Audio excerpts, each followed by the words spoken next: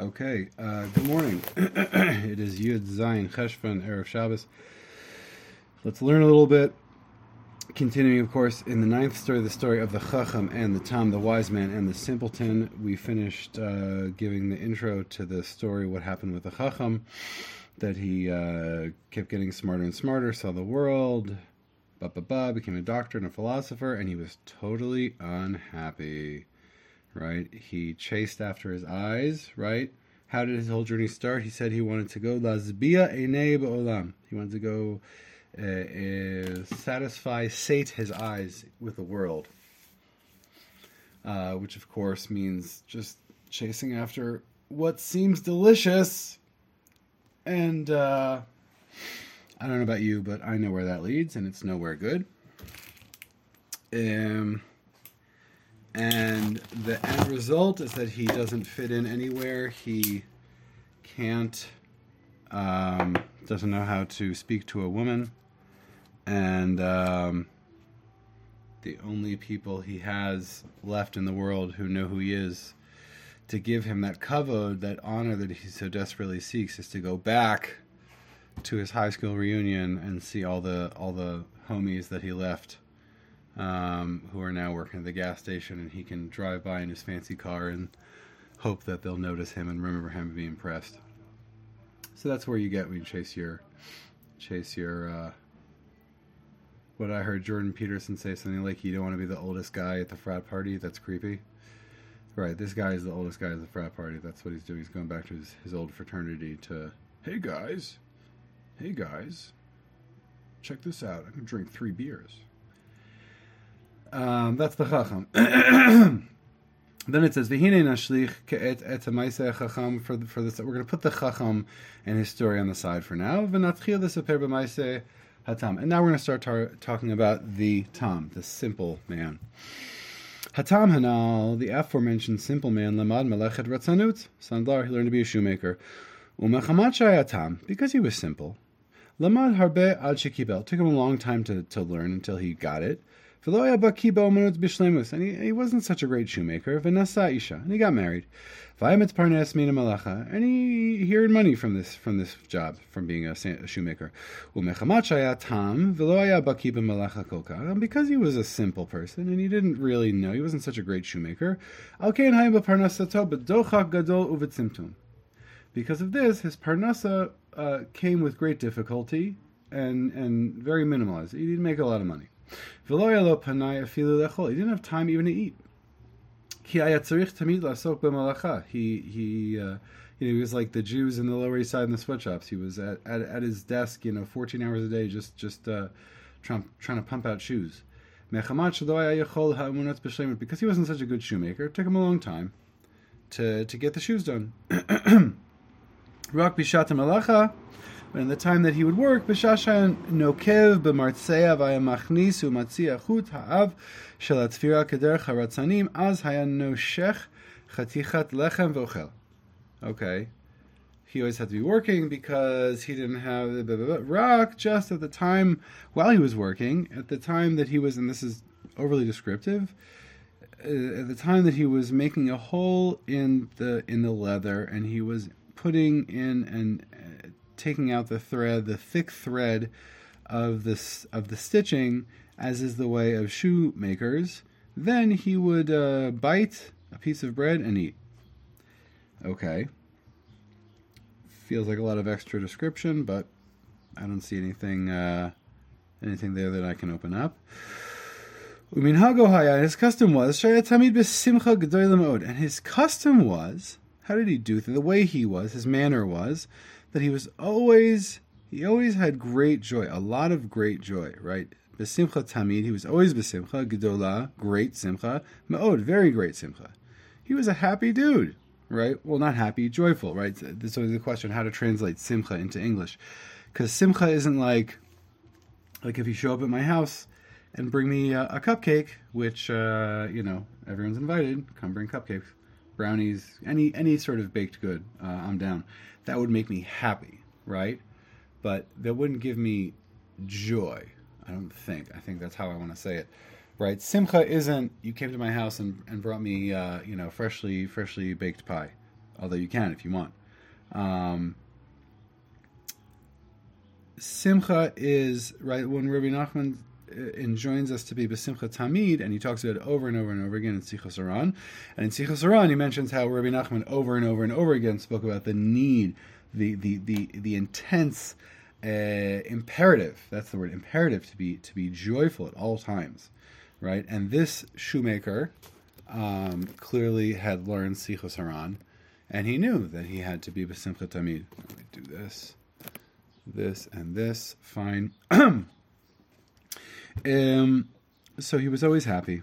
V'haya rak malei simcha tamid, and he was only full of joy always, right? So not only was he tamid b'simcha gedola ma'od, he was always very, very joyful and happy, and he was only full of simcha always, right? So that word tamid we see twice. This is an important point that I like to bring up when we discuss this, right? I could hear Rabbi Nachman say, Liot b'simcha tamid, mitzvah gedola, liot b'simcha tamid, right? And I might think, oh, so what happens if one day I'm not b'simcha? Oh, gotcha. Right? You say I always have to be happy, so what if I do if someday I'm not happy, right? My, I have a fight with a loved one, problems at work, etc., right? Everyone can give, for better or for worse, a million reasons why I might not be happy in a particular moment in time. But so I heard from my Rosh Yeshiva in my first yeshiva in Israel, Rav Ravender Halevi Shlita. He said that the word tamid in Lashon of the Torah, right, in modern Hebrew, tamid means always. Ani tamid shoteh kafeh baboker. I always drink coffee in the morning, right? That's modern Hebrew. But actual Hebrew, Ivrit Tanachit, the word tamid, the ner tamid isn't always lit, right? The eternal flame in the Beit HaMikdash was not always lit, right? The Gemara in Shabbos explains in depth how the Kohen would clean the cups that held the oil and clean out the oil and put in new wicks and yada yada yada, right? So, and then he would relight it every day, right? So that's the keta of tamid. Tamid means I always relight it, right? It's not that the flame is always lit; it's that I always relight the flame, right? It's not that the korban tamid is always on the mizbeach. It's that every day we do it. We always do the korban tamid, right? So a noun being referred to as tamid means that it's like an action on another actor. The ner tamid is always relit by the Kohen. The korban tamid is always brought again by the Kohen, right?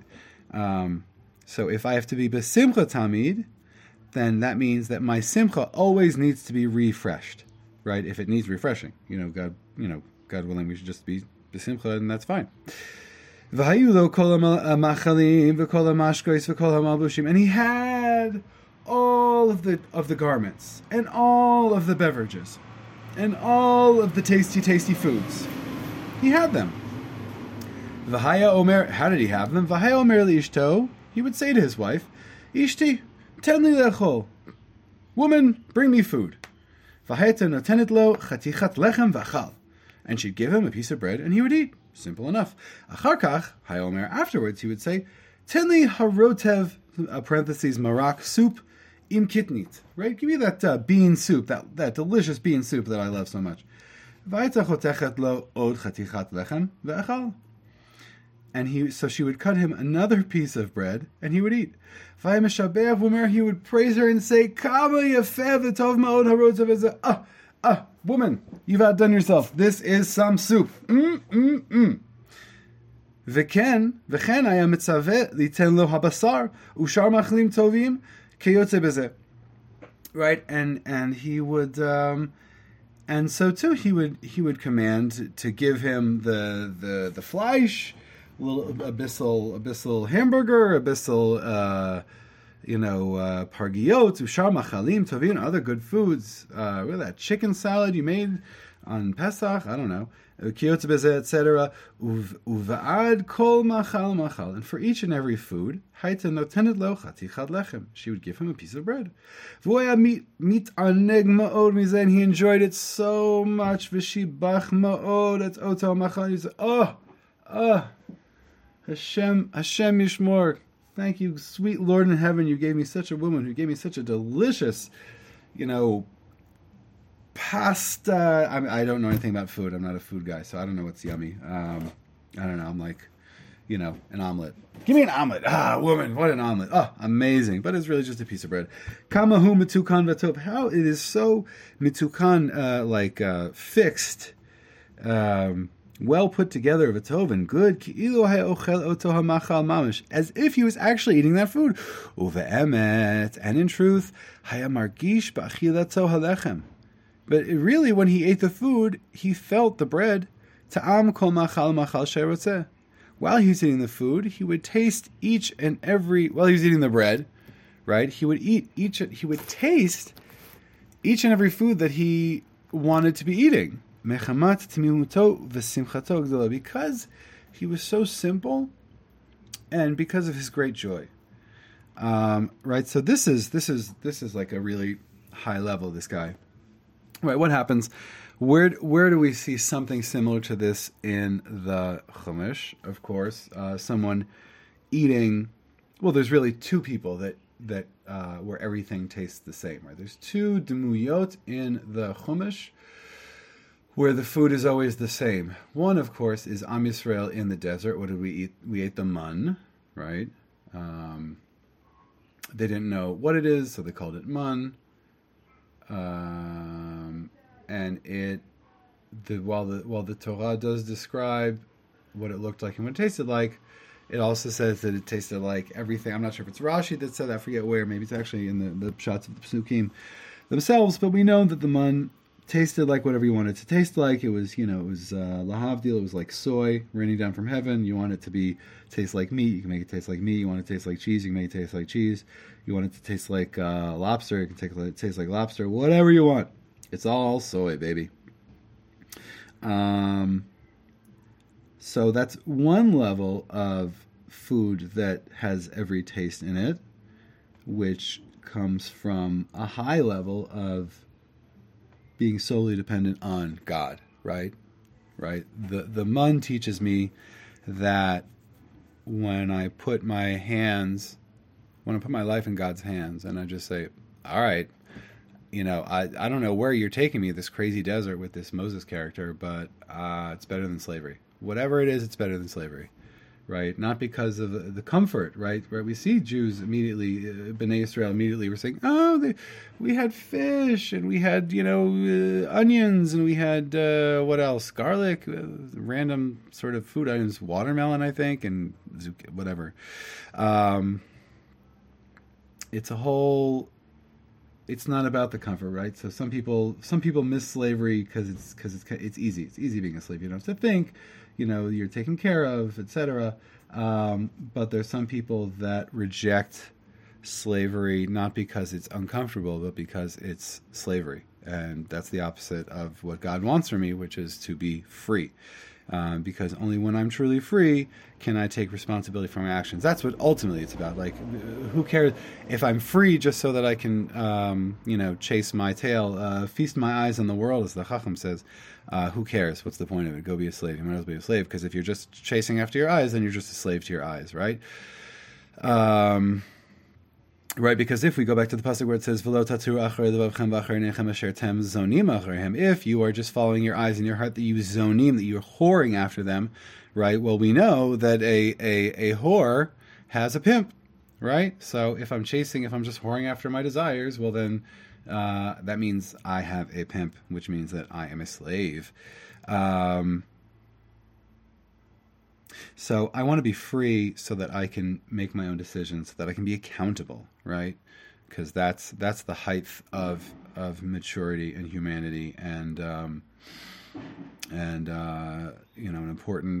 important prerequisite for Avodas Hashem is the desire to be accountable and the ability to be accountable.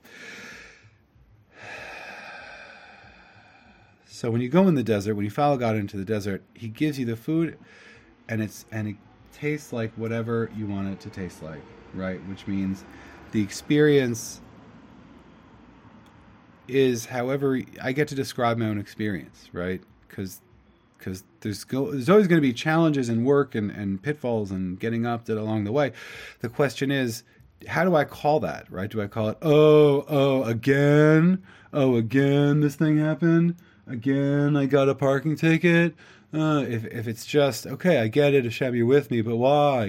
Come on, God, like, it's okay to crash now and again, but if that's the sipur, if that's how you describe it, what's the taste? What's the taste? God's giving you sustenance. What does it taste like? Do you say it tastes like tears, and it tastes like bitterness, and it tastes like pain all the time? Okay. Then that gets to be then that's what you eat. But if you say, it's a geschmack, it's a delicious, Hashem, you're giving me such delicious yisurim. Hashem, you're giving me such gorgeous discomfort. Oh, Hashem, this thing I'm going through now, I'm twisted in knots left, right, and center. Thank you, God. Oh, it's amazing, right? So I can be in this headache, in this heartache, and it's, thank you, God. It's delicious. It's delicious. I'm alive. Amazing. I'm alive. Gorgeous. Because that's really what we want to be. We want to be alive to the fullest that we can be. Fine. So that's one level of everything tastes the same. And another level of everything tastes the same is the nachash, right? What happens with the nachash, right? He sees Adam and Chava, spending some time together, quality time together. And he gets jealous, and he decides to make a move, and he talks to her, and he says, hey girl, you want to come back to my house and have a fruit salad? And she's like, no, I can't even touch the tree the fruit salad's made on. He's like, check this out. Right, we all know the story, yada, yada, yada. And then he gets punished, and the good Lord says to him, you're going to eat from the dust of the earth. Eat from the dust of the earth. Which means that not only is his food everywhere, right? What happens if one's food is everywhere, right? What's the only bracha that L'Kuli Alma is deraisa, is ve'achalta ve'savata u'varachta, right?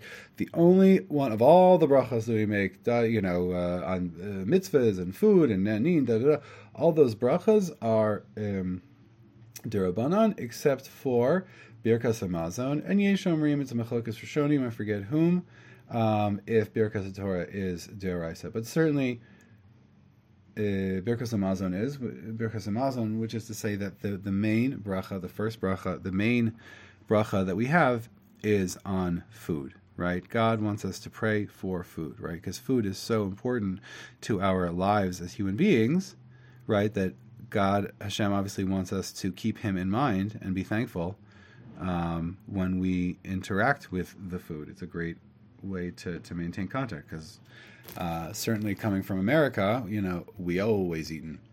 We're always eating.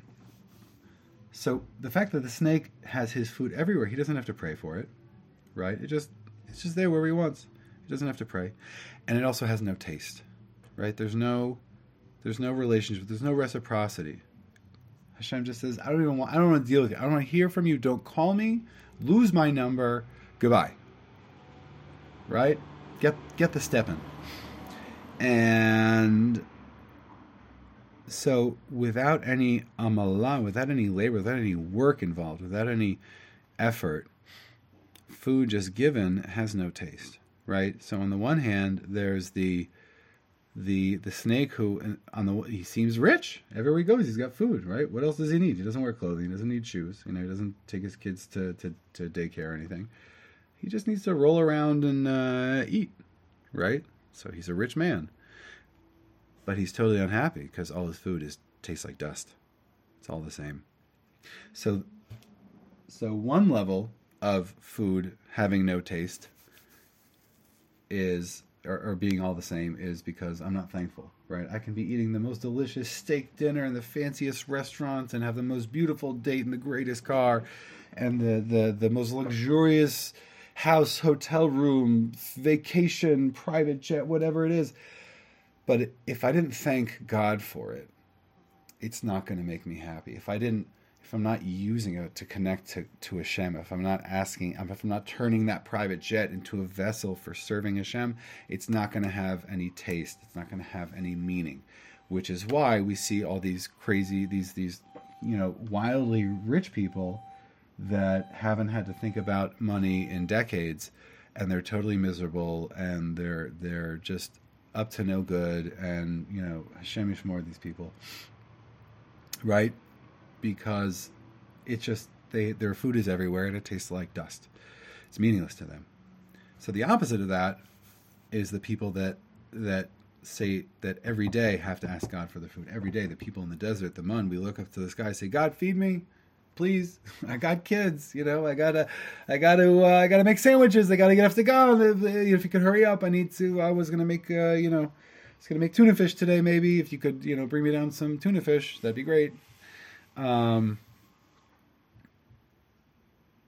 that's where the tam is, right? The tam is, right? Someone who, right? That's the thing with the word tam, right? The opposite of tam is met. You turn the letters around. Tam is met, right? That's also a kind of tamimut, right? A dead person doesn't move. He doesn't talk. He doesn't walk. He doesn't think. He's just there. He's just kind of, he is what he is. He's a goof, right? He's just a piece of flesh. That's the ultimate tamimut, the ultimate simplicity, right?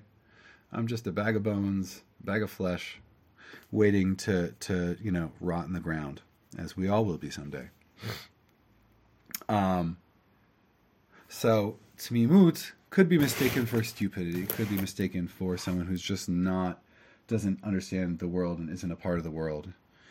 But that's like the snake, right? So the tam, he is paralleled with the door that followed Hashem into the desert, which certainly is a movement, is an action of tamimus, right? Saying, I don't know where I'm going, but I know I can't be here, right? There's only one way, and it's following Moshe Rabbeinu, it's following Hashem Yisbarach, it's following this pillar of fire. I just know I can't stay here, so I'm going to go. Right, so that is the kind of person that we're talking about. That is our Tom. And that is the end of the podcast for today. Hope you enjoyed it and have a wonderful Shabbos. And God willing, Motzi Shabbat, we will be back. Have a wonderful day.